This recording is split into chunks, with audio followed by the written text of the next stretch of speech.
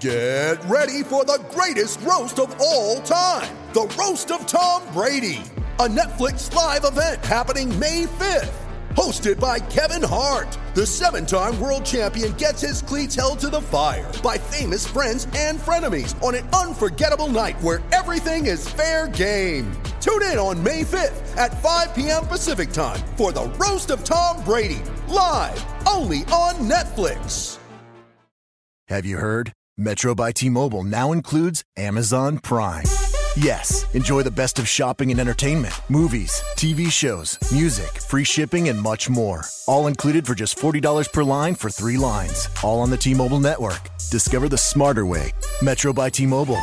That's genius. One offer per account. Offer subject to change. $12.99 per month value. Offer valid for new Amazon Prime members. Metro customers may notice reduced speeds versus some T-Mobile customers. Video at 480p. Capable device required. See store for details and terms and conditions.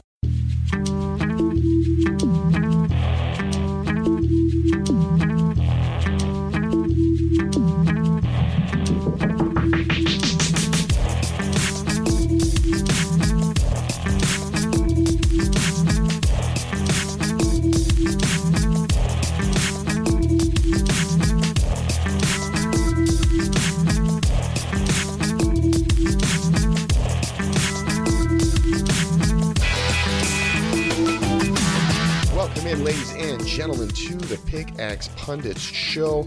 I am Zach Mikosh. You are listening to Nothing But Net Radio, part of the Dash Radio Network. We are, of course, also at denverstiffs.com. Check us out on Twitter at denverstiffs, at MBN-radio, and then over on Instagram at the Denver Stiffs, and on Facebook. Give us a follow, give us a like. All right. Let's bust into the hosts right after the social media. Get the business done first things. I have got all the way out in South Carolina. He's up early and would rather be sleeping. It's Mr. Ryan Blackburn. Ryan, what's up? You know, I've just finished up finals. It's been great. Thank God, didn't fail anything. But it's been a wild ride, and I've tried to get onto the Pickaxe Pundit Show the last couple of weeks, and it just hasn't worked out. So thank you, Zach, for having me on. Oh yeah, absolutely, man. School is important. We know how much that means. So I try not to be the reason you fail out of college, I guess, is basically where I'm going. He's just part of the reason. It's okay. He's just part of the right. I just don't want to be the whole reason. I'll only share some of the blame. Also with us, you and Adam can split it 50-50. There you go. Well, let's make it Adam 60, me 40. How about that? Also with us and not taking any more finals is Mr. Daniel Lewis down in Littleton. Daniel, what's up? Not a whole lot. And I also, is 11 o'clock really that early on a Saturday morning for Ryan? Ryan once overslept a 2 p.m. podcast. Yeah. We never let it was, yeah. He's never going to let that down. I will never live that down. You will not. I just think it's funny because it reminds me of when I was in college, and I would, sometimes, I mean, you can just stay up late, you get stuff done, and then you wake up whenever. Like when I was in college, it was like policy to not have a class unless there was no other time slot. But if there's like multiple time slots for a class, I would not schedule it before 11 a.m. because I just knew, I was like, there's probably no chance I'm going to make that class if it's before 11 a.m. Well, not having electricity probably this year. Yeah, no, my advisor this year screwed me. Instead of having the normal setup where I was having the only class that I have is at like 10:05. Now I've got a random 8:30 on a day where I finish up at 7 o'clock at night. So got like 4.5 hours in the afternoon, and I've just got this random 8:30 on those days. So it sucks. It is what it is, right? Yeah. Well, I'm happy you're through it, Ryan. I'm happy you did okay on your finals. We are, of course, not an education advisor podcast. We are a Denver Nuggets podcast. So let's talk about what we want to get into in this show. The Nuggets, of course, getting back from their road trip, second longest road trip they'll have of the year. 6 games. They go 2-4. I want to get into that because I think there's a lot to talk about there, and I don't necessarily think it was all that bad, even though they ended up with a losing record on the trip. Then let's get into, after that, of course, they come home last night, play the game against the Pelicans, the big win, comeback win. in the fourth quarter. It takes them overtime, but they get it done. I want to talk about Torrey Craig. I want to talk about some other guys who I thought had some big games and were clutch. And then, so yesterday was December 15th, which is officially the start of trade season. And I had an article come out today throwing around a couple fake trades that I thought maybe the Nuggets should try and pursue, or maybe something that would help the team. I want to talk about those, get these guys' opinions on them. And then finally, if we have some time, the Nuggets are playing the Oklahoma City Thunder next. So we'll get a little preview of them. If we can get to it. We almost never do get to that last segment. So if you're just listening to really, really hear that in-depth breakdown of the Oklahoma City Thunder, I'll just let you know you might be disappointed. It is what it is. All right, guys, so let's get into it. Let's get into this road trip that the Nuggets came off of. So, like I said, they go 2-4, which is obviously a losing record, and you never want to go have a losing record at anything. But I think given the quality of the teams that they played, given the length of the road trip, I wasn't all that surprised on the negative side anyways. I was actually a little bit surprised they were able to get 2 wins after they started off a little bit slow. But again, it is a losing road trip. So Ryan, I'll ask you first, what is the biggest negative you took away from this 6-game swing? I'd say that there are probably 2. The first one is definitely how they came out to start on that road trip. Without Nikola Jokic, they basically folded in those first couple of games. The Dallas game really comes to mind. That one was just an ugly fest. The other one was Juancho Hernangomez, who just does not look right. He looks like he's physically just not healthy and not ready to play, and it's unfortunate because of the mono, but he was one of the guys that I was really projecting to come in, step into like a 20-minute per game role, and they're fortunate that another guy that I'm sure that we'll talk about, Trey Lyles, who has broken out, but Juancho was definitely the guy that I was expecting to become the big stretch 4, 40% three-point shooter, and just the weapon that opposing defenses had to respect. And he clearly hasn't done that. Right. Yeah. No. I agree, and I agree with you too. He doesn't look right. The thing about mono is like, it's not like it's like a cut and dry. Like all of a sudden you say you're like, oh, okay, now you're over mono, and it's all done. Like it's a lengthy sickness that can that really can stick with you for more than just a few weeks or even a few months. So I agree. I don't know necessarily. Of course the team's not going to tell us this, and they're going to say he's healthy because that's how the way they have him listed. But I agree. I don't think he looks 100% ready to go. And the other thing about mono is it's one of those sicknesses that really saps your strength and energy. And another thing that just doesn't come back right away. So while maybe Juancho is technically healthy and not really sick anymore, he's probably still got to take some time to kind of build back up his strength and his energy levels just to get fully past that. I also agree about that Dallas game. I thought, when you looked at this road trip before they went on it, I think the Dallas game was the one you looked at and you said, okay, that's the one that they definitely should be able to win. Dallas isn't a very good team. The Nuggets are clearly more talented, even without Nikola Jokic. They should be able to get over on them. And then they came out and they just basically let those point guards from Dallas do whatever they wanted. And it started looking downhill from there. And then after that, they got blown out by the Pelicans. DeMarcus Cousins, of course, has that huge 40-20 game. So I would agree with that on those negatives. I think, of course, the biggest negative I took away from it was the ending of that Indiana game and how they let that one slip away. Because that was when I thought that they weren't supposed to win, but then they got themselves in a great position to win it.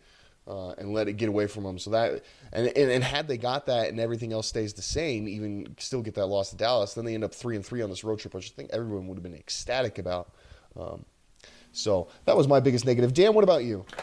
I think the biggest negative is just that they had 4 losses. The Western Conference has been pretty competitive, and I don't think they're going to have to worry about tiebreakers with Dallas for the playoffs. But it would be nice to have an extra win to kind of not have to worry about that, like 7, 8, 9 range for the playoffs.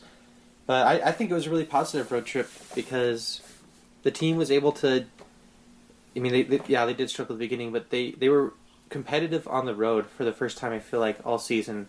There were a few blowouts, but that Indiana game, Indiana's a good team, and they took them to overtime. They played really well against Boston. They had the win against Detroit and Orlando. And those are games where, like, a good team, like a slightly above 500 team like the Nuggets currently are, on track to be this season, it looks like, a good team will beat teams like Orlando and Detroit when they're struggling on the road. And then they should... Right. They were able to come home too, and I know we're not talking about that, but sometimes that first game back home after a long road trip, teams just are like really exhausted and they just blow it really bad. The Nuggets, Right. were able to defeat the Pelicans. Right.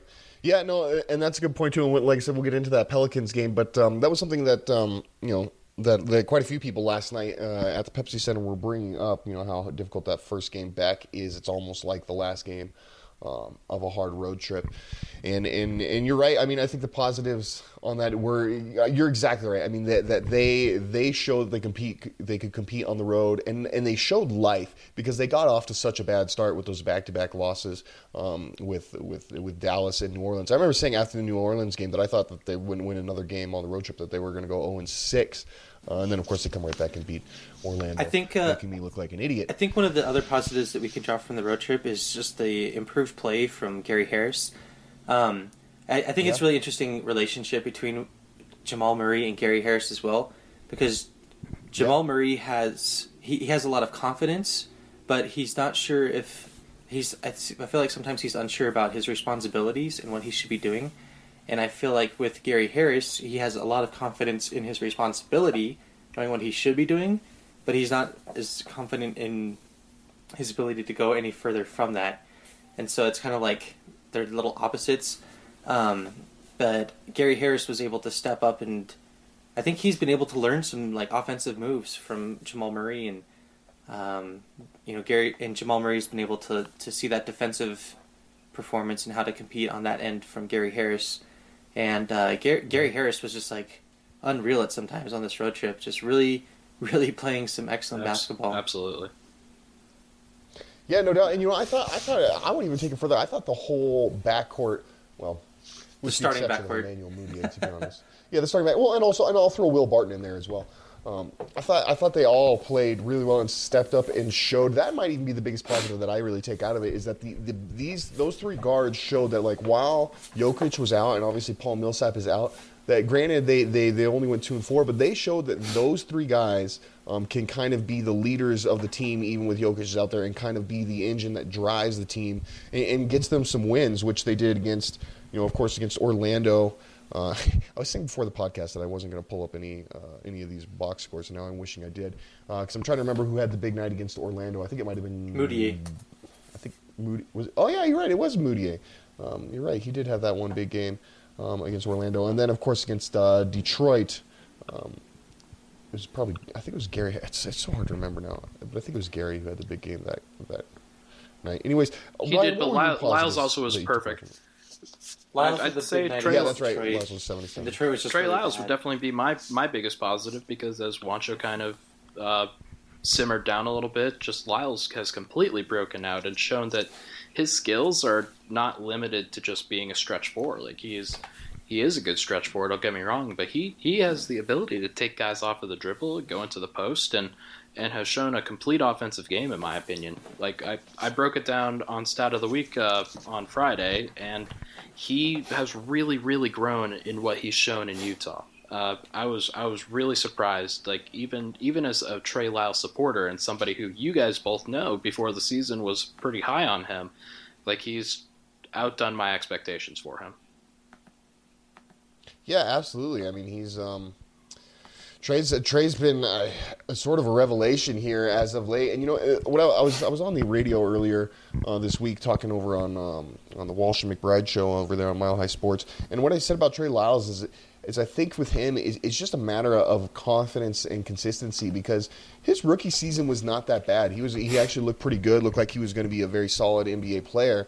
And he was getting pretty consistent minutes. Then last year, of course, the Jazz added a bunch of guys in the offseason, and Trey didn't get consistent minutes, and suddenly he was bad. He shot terrible from the three-point line, and ends up getting traded.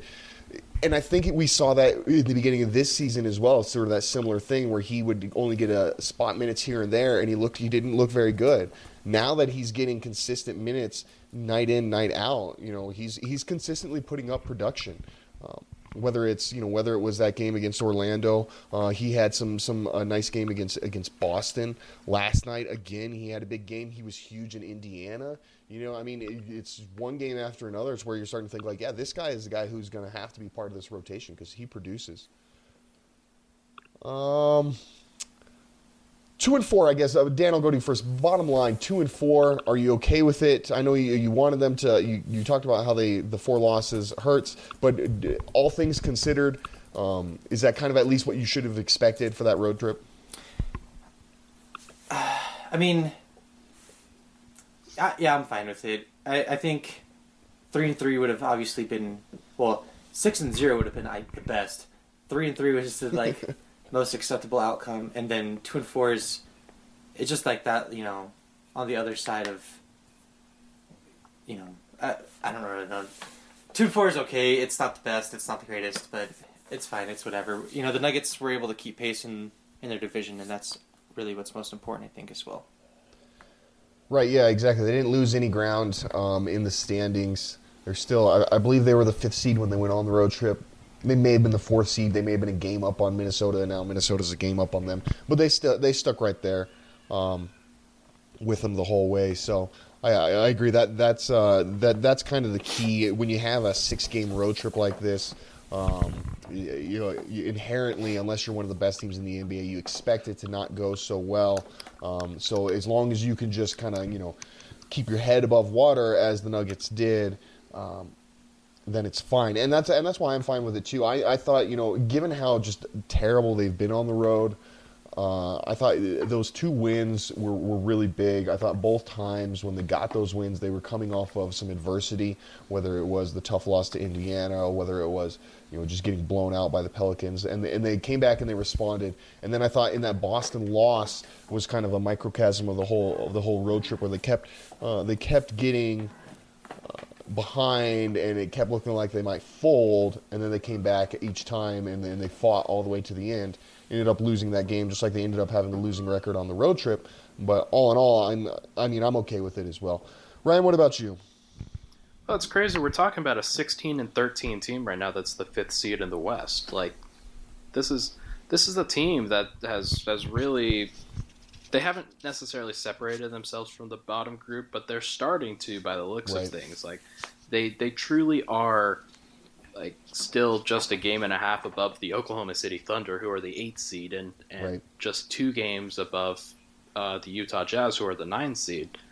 But they're starting to go on a home trip. They have a lot of opportunity to play teams that they should be vying for in the Western Conference playoff picture. So they've really just set themselves up for an opportunity. Like over this road trip, like you guys were saying, they're staying above water. They're trying to keep afloat. Now they're playing the teams that they're competing with.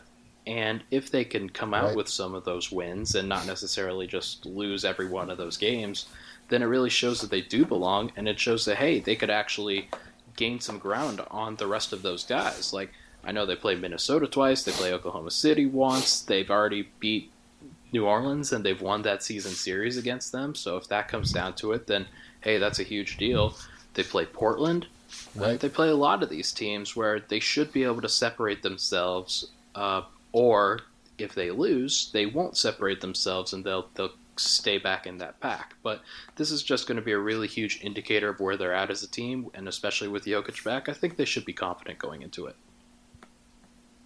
Yeah, no, I definitely agree, and you see that, you start to see that we're starting to see the separation of essentially the top 9 teams. It's starting to look like, starting with the Clippers and basically all the California teams, and then other than the Warriors, of course, and then the Grizzlies, Suns, and Mavericks. You're starting to see those teams kind of basically just fall off now to where you've got this top 9 that looks like the group that'll fight for the playoffs, and then you've got the top 2, the Rockets and the Warriors, who are pulling away from everyone. So you really are getting this grouping between the Spurs through the Jazz, where everybody's kind of separated by 5 games or less. And you're right, they play all of those teams coming up, so it's going to be, like we've been saying, they put themselves in that position to now compete, which is good. That's right where they want to be. Now they got to continue. They got to keep it up, and now they got to start winning these games against these other playoff teams. But at least that road trip didn't put them in a position where they're trying to make up ground against them. So let's switch gears and let's get into the first of these games and coming up against all these top or upper tier Western Conference teams, which was last night against the Pelicans. Dan, I'm going to go to you first, and I know this is the thing that everybody wants to talk about. Torrey Craig. So here's the story on Torrey. He gets a call on Thursday night, probably right around midnight. He said he was in Oshkosh, Wisconsin. He grabs an Uber, gets to the airport, and has to catch a flight by 4:30 in the morning. Then gets to fly into Denver. Gets to Denver. Goes immediately to shoot around. Then gets a 2-hour nap. Comes back out. Plays the game. Stops Drew Holiday at the end of the fourth quarter. And granted, I mean, when you look at the stats, nothing about Torrey Craig is gonna pop out at you. But just seeing him play, just seeing him get the start, and Coach said after the game as well, he said, you know what, I did not bring up Torrey Craig to have him be an emergency guy. I did not bring him up here to waste one of his 45 days at the NBA level just so he could sit on the bench. Like, he wanted to see this kid play, and he proved it by putting him on Drew Holiday in the most crucial moment of the game, and Torrey rewarded him with great defense. So Dan, I'm going to go to you. What do you think? What do you think about Torrey Craig, man? Not only his game last night, but also, like, where is his future now with this team? Is this a guy who's going to be a part of this rotation or a part of this roster for a long time going forward? With how good he was defensively last night, I don't think there's any way that you cannot put him in part of the rotation. I don't think he should be starting necessarily, but I definitely think that there are going to be a lot of matchups, especially over the next couple games, where the Nuggets could really use his defense. And even if it's just with spot minutes with the starting unit, when they try to go small with Wilson Chandler at the 4, I feel like Torrey Craig should definitely be getting like 15 to 20 minutes a game. Right. Yeah. No. So the tough part, of course. I would say the tough part is figuring out how you do that with him being on this two-way contract, because of course like I said, he is limited in the amount of days he can spend up at the NBA level. But I think you're right. I think you have to see what you got in him, because he's tearing up the G League, and he showed last night that he can play in the NBA. Ryan, what about you, man? What were your thoughts on Torrey? I was frankly surprised that he hit a shot, like based off of the schedule that he had to uphold, and just being in that situation for the first time, being called on as a starter. Like, it was really, really encouraging to actually just see him hit a shot. Like, and I know how stupid that sounds for these guys who are professional athletes and they are paid to do this for a living, but like, hitting your first shot is a huge, huge deal. And I think the first shot that he hit was a 3, if I'm not mistaken. I believe you're correct, right? But like, that was a big, big deal. And like Dan said, I don't think that he's going to be a starter.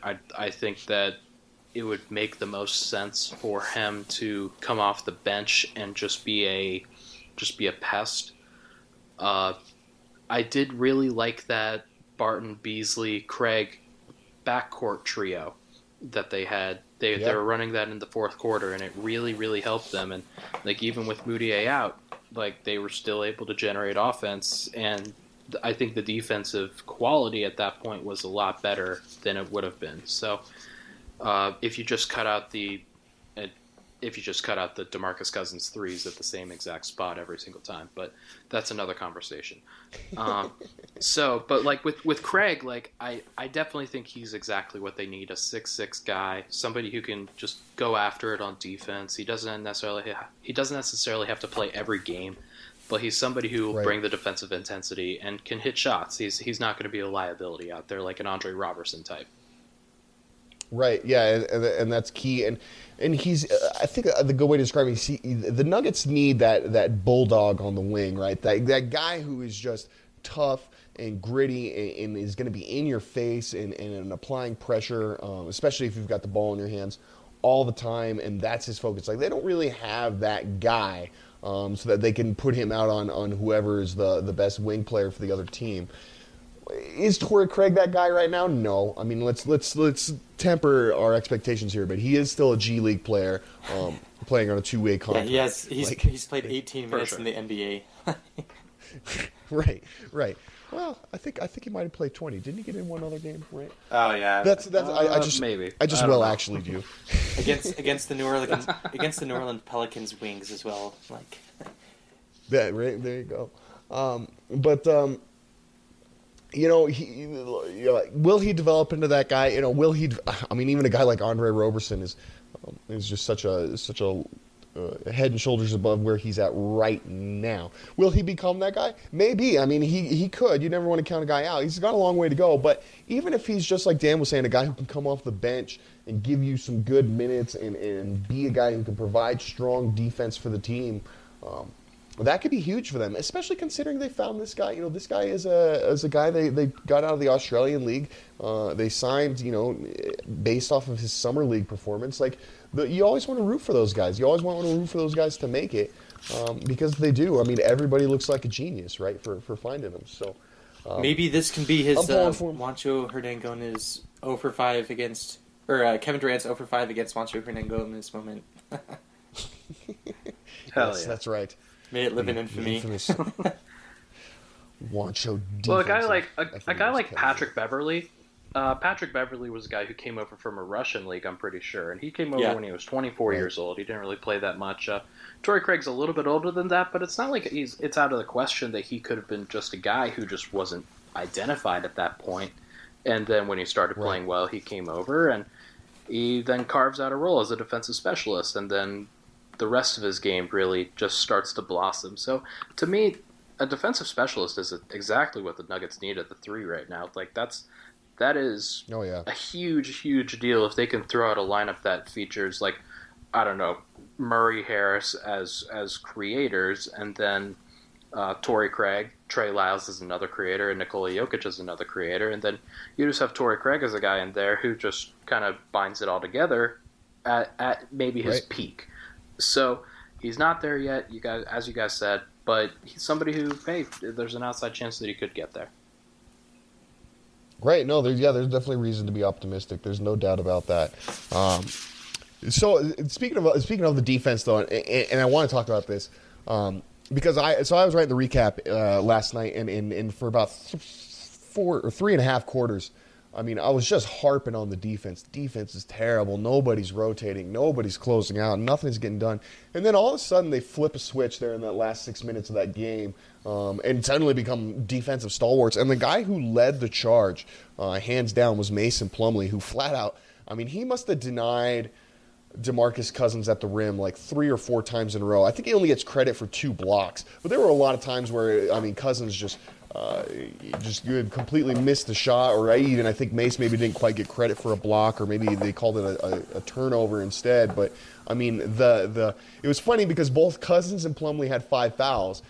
So the Pelicans were making a concerted effort to go at Plumlee with Cousins, and every single time, credit to the refs. We were talking about they were pretty terrible throughout the night. Credit to them for at least that last few minutes letting those guys play. And Plumlee just flat out shut Cousins down in the last minutes of that game, got him frustrated, and it ends up being a huge win. Dan, what did you think about Plumlee's D, specifically in those last 6 minutes? And then is this something? I mean, should the Nuggets start expecting this more often, that he can maybe actually be somewhat of a rim protector for them? No, I don't think they should expect Mason Plumlee to be a rim protector for them throughout the season. I was trying to lead you to that hot take, Dan, but you just would not go. No. But I just feel I do think that Mason, obviously he played really well, but he's kind of a more physical plotter that's going to contest and try to just push you out of position, turning your 5-foot hook shot into a 6.5, 7-foot hook shot, and those things aren't. As they don't show up on the box score as easily, it's as a block or a steal or, a DP, defensive metrics and for advanced stats. But I feel like there are some games where he just has that savvy and he knows how to play, and he's going to be able to help force misses. And he's definitely one of the players I feel like comes into the games most prepared, having really studied the scouting report and knowing what the other team wants to do and how to try to stop that. Right. And I do think also that I think he's fully recovered from the abdominal injury that he had, because I think it was, maybe it was against the Pelicans, but there was one game where he just looked like every time he got hit when he was trying to contest a shot down low, it looked like someone was just like jabbing an elbow right into his ribs, and he didn't have that same like overly pained expression on his face every time he got hit tonight. Yeah, that's a good way of putting it. But yeah, no, I mean, it's definitely a good observation. I mean, because he had that core strain, and a core strain is not. It strains you down to your core, I guess. Dad nice jokes reach there. This is in-depth analysis you guys are getting right here. But obviously, you can imagine how much that would affect everything you do. So yeah, if he's getting past that, or at least has got it to a point where he can manage it, game in, game out, then that's big, and that's probably a big reason. I agree. That's probably a big reason as to why he was able to perform better, and we've seen some better play out of him as late. Ryan, what did you think about Mason's game last night? Well, as you guys know, I'm a Plumlee defender. I'm not somebody who's like. I think that he has a role on this team as a backup to Jokic, and as we've seen with Jokic out, like he's been incredibly important. Like he's one of the main catalysts for why this road trip has been positive, is just because he's been steady. Right. Like he has been elite, but he's been steady, and he's been able to keep the ship going while Jokic has been out and kind of create a pseudo Jokic personality on the offensive end.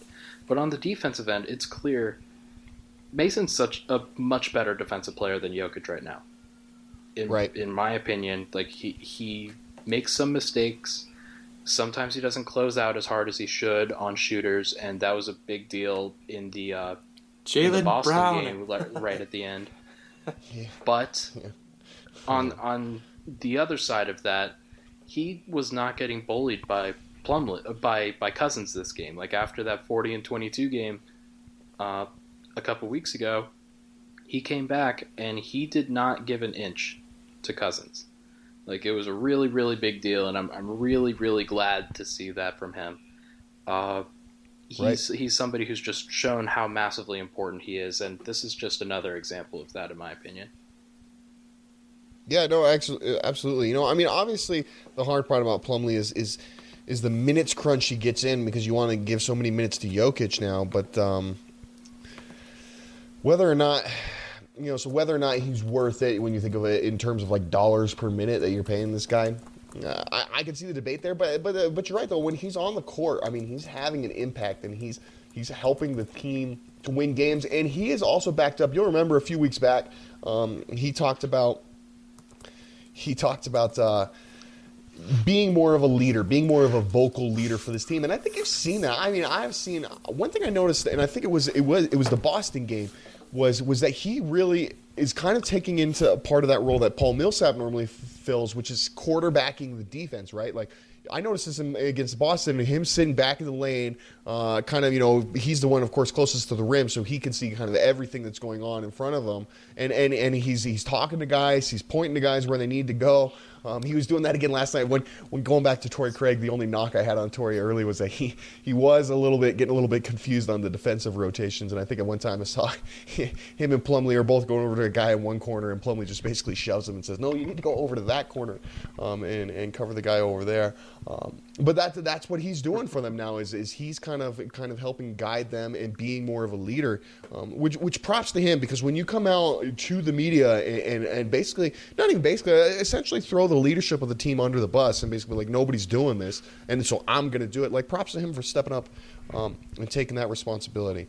All right, real quick here before we go to the break, I just want to talk about Will Barton and Trey Lyles, because they were so huge in that fourth quarter, and then Will Barton 11 to 13 points in the overtime. I mean, he basically and it was really cool last night in the locker room. What Will said is he said, a couple of guys, I think he mentioned Gary, Darrell, those guys came up to him and said, "Look, Will, you're the guy who's got to take us there. You're the guy who's got to bring this home for us." And he almost started getting a little bit emotional about it because he about how he was able to do it and how he was able to come through for his team. You remember against the Indiana game, everybody was killing him because he didn't, he kept missing those shots down the stretch, and I almost, I came to his defense because I think without Jokic and Millsap on the court, I tend to believe that Barton's probably the guy you want the ball in his hands at the end of games.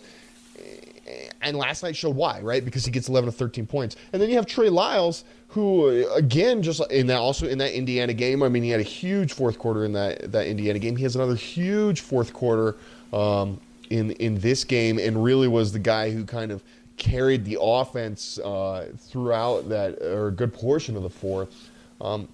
Dan, what do you think about those guys? I mean, can we start? Are they clutch guys? I mean, I think we could probably say Will's fairly clutch, but with Trey Lyles, I mean, is this a guy that they can start counting on more and more in the fourth quarter? I mean, with how he's been playing, you're gonna have to start calling them Quattro Lyles.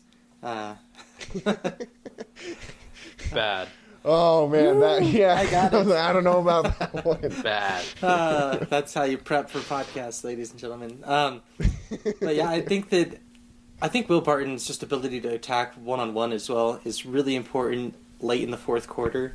And I know a lot of people want to see teams like run plays and have these, very intricate offensive sets late in the game. But like, honestly, dribbling the ball for 14 seconds, having a screen come up, and then playing off of that, or just letting, the guy beat his man one-on-one off the dribble, that's the best offense late in the game because the clock is your enemy.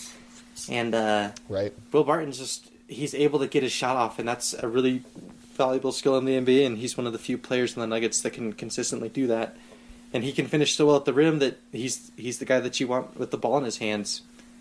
And with Trey Lyles, I think the way that the Coach Malone is using him is really great because one of the strong points of his game is his face-up ability, whether he's shooting up or beating people off the dribble. And when he's coming in against guys that have already played 30, 34 minutes in the game, and he's played 16, 18 minutes, he's going to be a lot more fresh than those guys. And that means that he's going to be able to attack them off the dribble and finish strong, or run around the court and just if someone's like, oh, I'm tired, I'm not going to take that extra step, and then Lyles is able to get off a three-pointer from the corner from the wing, that's really valuable. And so Lyles can really help space the floor and add a scoring element, as well as his impressive defensive rebounding, I think, just in that first half of the fourth quarter, and then he can give way to more defensive units or experienced players for that final stretch. Right. Yeah, that's a good point. That's and props to Coach for the way he's using him. I agree.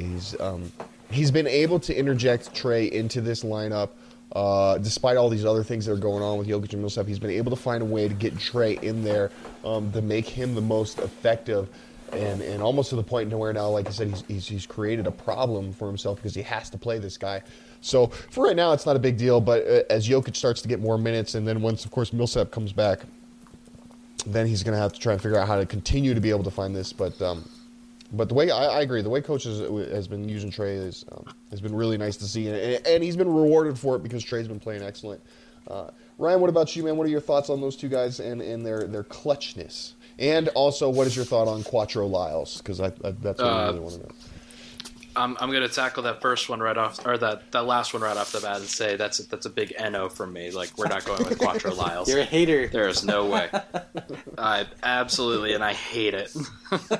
But with Barton, there were a lot of moments during the game yesterday where I was watching the game, watching what Barton was doing with the ball, and just saying no, because there's just how many times are you going to be able to dribble the ball out, and then basically punt on a possession until the other team comes back. And we actually did see them come back a little bit, but he had a lot of possessions where he would throw up a shot, and I was a little bit miffed that shot was the one that they got, and then it went in.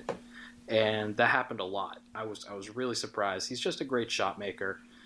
He's somebody who, as I detailed a couple weeks ago, just in the overall guard scoring, like, he's the only guy who consistently drives the ball, and with as many minutes as he gets in comparison to some of the starting guards, like he's a very important driver of the ball, who's also been an incredible spot-up shooter at this point. And so I would love for them to be able to use both of those skills in crunch time, but if they need his driving scoring, then that's fine. With Lyles, he hit 3 of his threes at least in Anthony Davis's face, like all around the court. One was at the top of the key, kind of coming off of a little bit of a dribble. The other was on the left wing, and that was a shot where I was like, why are you taking that? You're popping that so quickly, and of course he drains it. Then there's another one where he's running to the corner and then just pops it right in Anthony Davis's face again and hits that one. Like, we're seeing Trey Lyles, and maybe this is a Kentucky thing. Maybe this is something where he really just wanted to prove against a couple of Kentucky guys in Davis and Cousins that he belongs, and that he's somebody, hey, he's right, one of those guys who's going to give them fits. But you look at his stat line, 19 points on 12 shots, 7 rebounds, 3 assists, 3 steals, only 1 turnover. He's been incredible in his decision making. Like, he's like, as one of the guys who drives the ball consistently on the second unit, like out of the face up, he's been turning the ball over so little. Like, and you would expect a guy like that who's received a bump in minutes and a bump in role, you would expect them to struggle a little bit, like handling the ball. He has not. He's been a guy who's made a lot of great decisions, and he had one bad decision yesterday where he kind of took an off the dribble 3 that was kind of out of his range of possibilities, I would say. But other than that, he's been awesome. Right, that's a good point. I mean, he's playing within himself, and that's one of the things I think has really been a kind of a revelation about him, is how quickly he's been able to, from a guy who wasn't playing at all, to be able to just come in and start getting minutes, and how quickly he's been able to figure out what his role is, how to play within himself and within the game plan to be effective. That's impressive. And like you were saying, and also, I mean, just his whole body of work for a guy who was just coming off of the bench cold, it has been really impressive. Now, I mean, it's still a bit of a small sample size, and we got to see if he can maintain this. But I mean, he's starting to string together quite a few good games in a row. So I think there's a lot of hope, man. I think he's looking like a good player.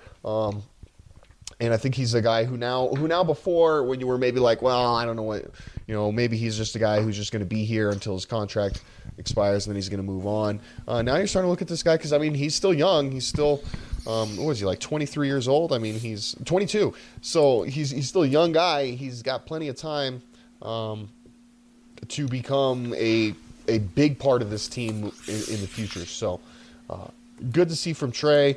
Always good to see from Will what he's doing. And before, a good way, before we move on there, I think that this also spells kind of the end of Fareed's regular rotation time. Kenneth Faried came in during that second quarter, and in my opinion, he was awful.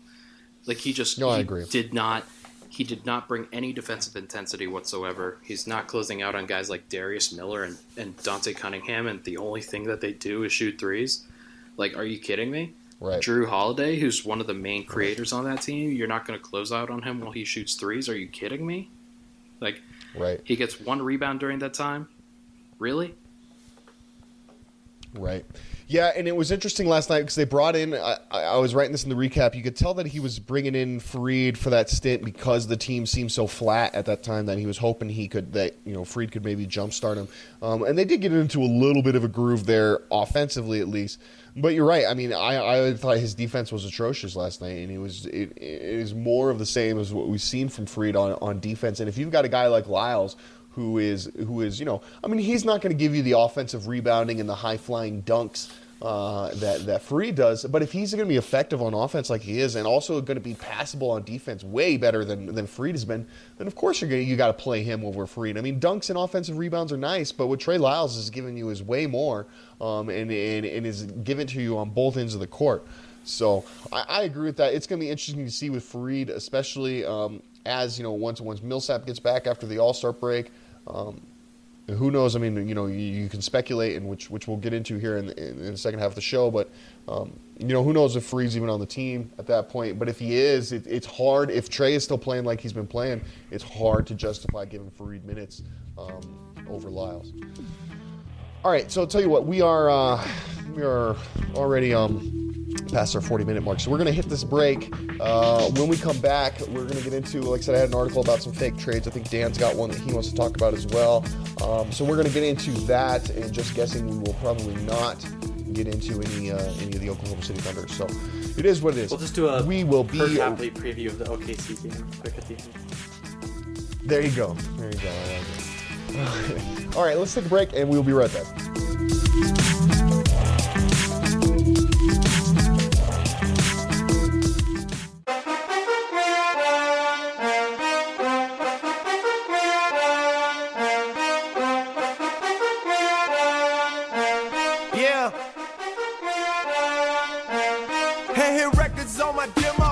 All right, everybody, welcome back into the Pickaxe Pundit Show. I am Zach Mikosh with DenverStiz.com. You are listening to Nothing But Net Radio, part of the Dash Radio Network. We're here with Ryan Blackburn, Daniel Lewis. We spent the first portion of the show talking about the road trip and then the big win against the Pelicans. And now I want to, since yesterday was December 15th, for those of you who don't know, December 15th is essentially the first day that most guys in the NBA can be traded. Basically, if a guy signs a contract in the off season, December 15th is the first day that then he is eligible to be traded. There are a few exceptions, like Mason Plumlee is still not eligible for another month because he's got this really weird rule about him. But for the most part, everybody is now on the table. Yep. Yeah, exactly. It was what is the exact rule I was trying to see on him, which is. So his team is over the salary cap. Correct. In the first year of his new contract. Correct. And his contract is greater than 120% of the contract he had the prior season. Yes. Therefore, for whatever reason, that means he can't be traded till January 15th. But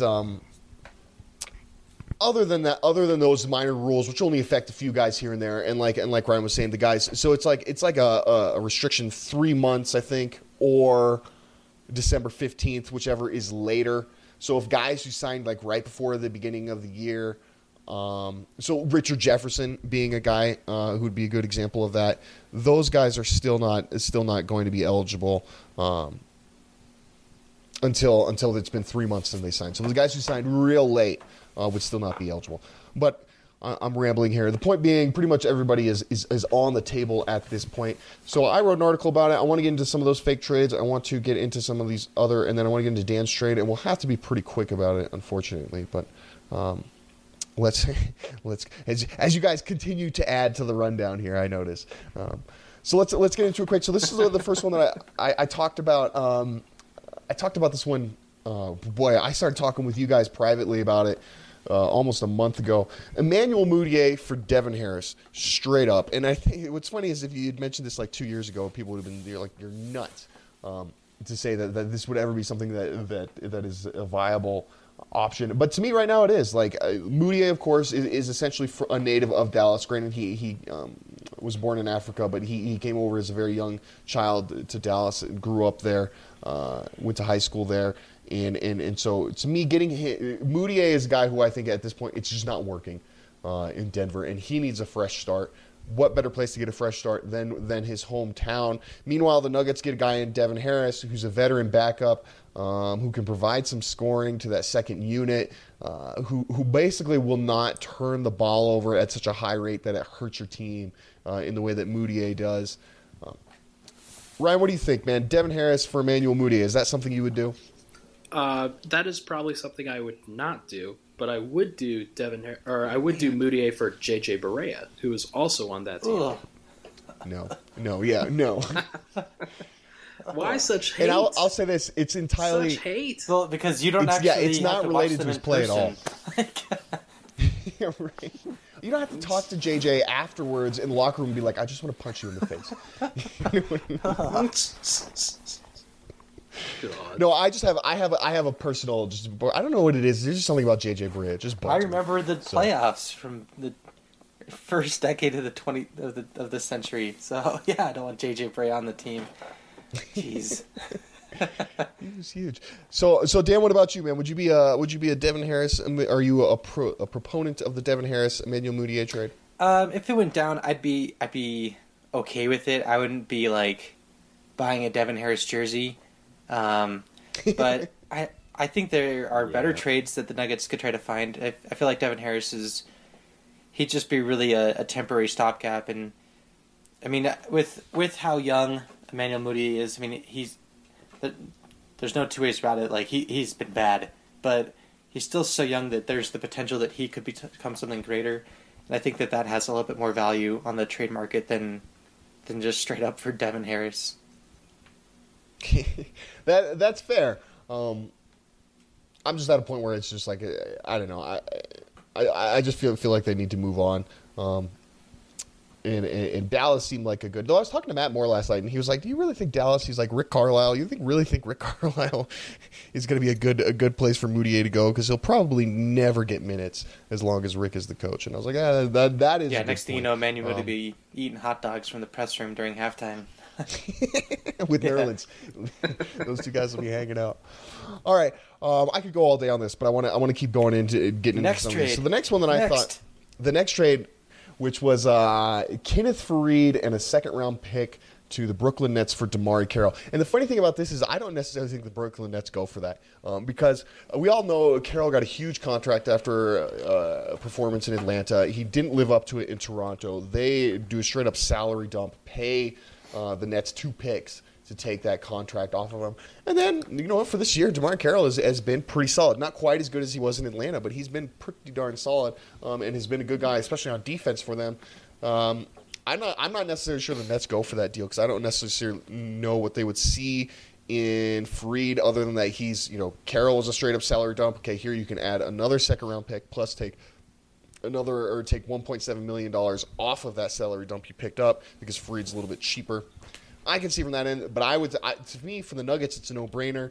For the Nets, it might be a little bit more difficult. Dan, what about you? Do you think that's a deal that could get done, and would you be for it? Again, it's one of those deals I could see happening. It would just pain me to see the Nuggets take on more salary for this season and next season. And I mean, Carroll has been okay for Brooklyn, but like okay for Brooklyn is like 11th man in the Nuggets rotation. So I don't know if you can afford to pay your 11th man like $30 million for this season and the next season. And that is true. I mean, it's the only reason it even comes close to maybe being feasible is because you're also paying Faried a pretty, you're paying him $26 million, so it's over the next 2 seasons. So you're trading one big salary for another one. Both of guys who maybe Faried, like we've been saying, maybe probably is not going to be in the rotation at all. Carroll, I think, could probably definitely find a spot unless Torrey Craig blows up. But I think Carroll could definitely be your backup small forward. So I think it's there, but you're right. I mean, it could happen. It's not a world beater by any means, though. Ryan, what about you on the Faried Carroll deal? Well, Carroll certainly fits better, that's for sure. This is definitely something that the Nuggets should be considering, like bar none. Like especially if they're not going to be big players in free agency in 2018. Carroll would be a great guy to add as somebody who's a veteran presence. They're not. Like they just don't have the money to do so. Carroll would be a good guy to have for next year as well if they are unable to keep Will Barton or Wilson Chandler. That's a really good because he could either step into the small forward role, or he could be just kind of the backup wing that kind of bridges the gap between the second unit and the first unit, and just kind of stabilizes things. You're good. No, I was going to say, so the other thing I was going to say about just real quick on that is also, stepping in for Wilson, he can play that power forward role as well. So he is a nice he is kind of a nice parallel there. Definitely not as effective as Wilson typically is this season, notwithstanding. But it is what it is. All right, so I want to move on again. And so now this is one that I think Dan just brought up. So Tyler Johnson and Justice Winslow of the Heat for Juancho Hernangomez and Emmanuel Mudiay. You know, the thing I think that would kill people on this trade is a lot of people still think that, you know, or still have holdout for hope for Juancho, and I do too. You know, I think Juancho, like we said, is kind of going through just some health stuff still. But the interesting about that is, so you get Tyler Johnson, who's head and shoulders a better point guard than Emmanuel Mudiay. Again, another guy who's not going to just kill your team anytime he comes onto the court. And then you get Justice Winslow, who, despite his terrible workout here pre-draft, and his claims about the altitude, you know, he's a guy though he can be. We've been talking a lot about that defensive wing that the Nuggets need. There's a guy who could do it for you perfectly, and another guy who still has a ton of upside, who the Nuggets were very high on when he was drafted, very much like Trey Lyles. So he could definitely be one of those guys. Dan, what were your thoughts on this trade? So yeah, this is one that I wrote in for us to talk about on the podcast, but it's one that I think that it's a trade that would benefit the Nuggets because they'd be getting a solid backup in Tyler Johnson, a player who can run the point. He's playing 27 minutes a game for the Heat right now. And he wouldn't be a player that would be a threat to start over Jamal Murray at point. And then also you're taking a gamble on Justice Winslow, who has struggled to start his career, but kind of has defensive chops, and you just hope turns into a little bit more of a consistent role player. Maybe with Moody as well, just like a change of scenery really helps him out. But for the Heat, right. They're a team that kind of struggles to space the floor. They shoot a lot of threes, but you know they're really built around Hassan Whiteside and Goran Dragic, and I think putting Juancho Hernangomez as a backup power forward behind James Johnson, and then also somebody that could play a little bit of small forward for them, you know, and when he's really healthy, he's a 35 to 40% 3-point shooter, and he can rebound pretty well. I think that he would play really well against Hassan Whiteside, and I think that he would be really encouraged by the idea of acquiring someone like Juancho. And I unfortunately, you know, including Juancho, it would hurt a little bit for the Nuggets, but hopefully it makes a big enough difference getting Tyler Johnson and Justice Winslow to offset that. And then you give Moody a chance to start over, and the Heat can kind of take a gamble that, you know, that Eric Spoelstra and the Heat's training staff can help get his conditioning up and help improve his basketball IQ and feel for the game. Yeah, that's a good point. That is, Miami is a good place. Would be a good landing spot for Moody. Definitely, I would agree with that. It's interesting to see because and Miami's an interesting team because they're not necessarily, you know, they're not considered title contenders, so they can. They're fighting for the playoffs. They're right in that mix, right towards the back end of the playoff contention right now. But they're a team who can take a gamble on Moutier, and yeah, if it works out, it works out, and if not, you know, you still got plenty of other guys that you can depend on moving forward. All right, Ryan, real quick, let me get your thoughts on that trade. I think it's a good one. I definitely think the only concern would be money down the line because Tyler Johnson has this funky contract where he's making like $6 million for last year and this year, and then he's making something like 19 million in the next 2 years. So, like 19 million for a backup point guard at that point. That's pretty difficult, and that would be something that. If you're worried about the money of retaining a guy like Nikola Jokic, then you can't do that deal because that's money that they can't have on their books at that point. However, if you're looking for a replacement for Will Barton and you're looking for somebody who, instead of giving that money to Will Barton and trying to upgrade that rotation, you can play Tyler Johnson as kind of the 25 minute per game bench guard role, then that could be another option. So, Justice Winslow again is also a ceiling play. He's got a low floor right now, obviously, but I could definitely see him as a small forward of the future candidate. Yeah, absolutely, and I would agree. All right, we wanted to get to Mike Conley and George Hill, but we're just not going to because we're out of time. So check out my article if you want to kind of see my thoughts on the Mike Conley trade. Check out Ryan wrote an article last week, I believe it was, about George Hill and some trade options for him. So you can check that as well out on denverstiffs.com to kind of get our ideas on that. All right, so I am on Twitter at Zach Mikosh. As I said, at NBN-Radio, at Denver Stiffs. Ryan is the only Blackburn reporting on the NBA. He is at NBA Blackburn. Dan is still upset about not getting into UMass. He's at Minuteman Dan.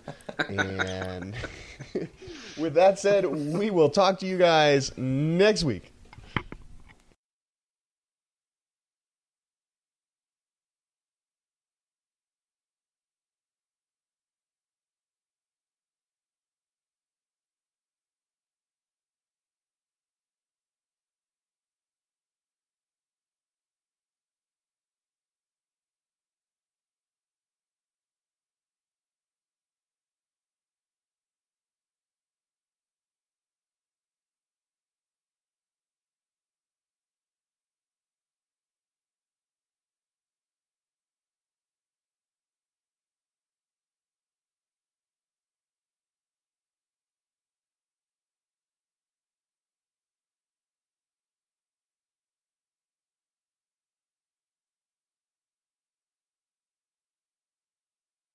Hi, I'm Susan from Safeway. Are you ready for a road trip? You can save on gas by shopping at Safeway. It's easy. Shop at Safeway and earn gas reward points. Then save up to 20 cents per gallon at participating Chevron or Texaco stations, or up to $1 per gallon at Safeway stations. That's right, up to $1 per gallon at Safeway stations, just for shopping with us. Redeem your rewards at participating Chevron, Texaco, and Safeway gas stations. Limited to 25 gallons in a single fill-up. Other restrictions and exclusions apply. Visit store or Safeway.com for details. This is Susan from Safeway, and we'll see you soon.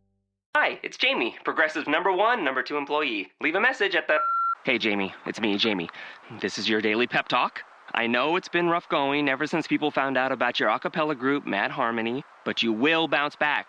I mean, you're the guy always helping people find coverage options with the Name Your Price tool. It should be you giving me the pep talk. Now get out there, hit that high note, and take Mad Harmony all the way to nationals this year! Sorry, it's pitchy. Progressive Casualty Insurance Company and Affiliates. Price and coverage match limited by state law.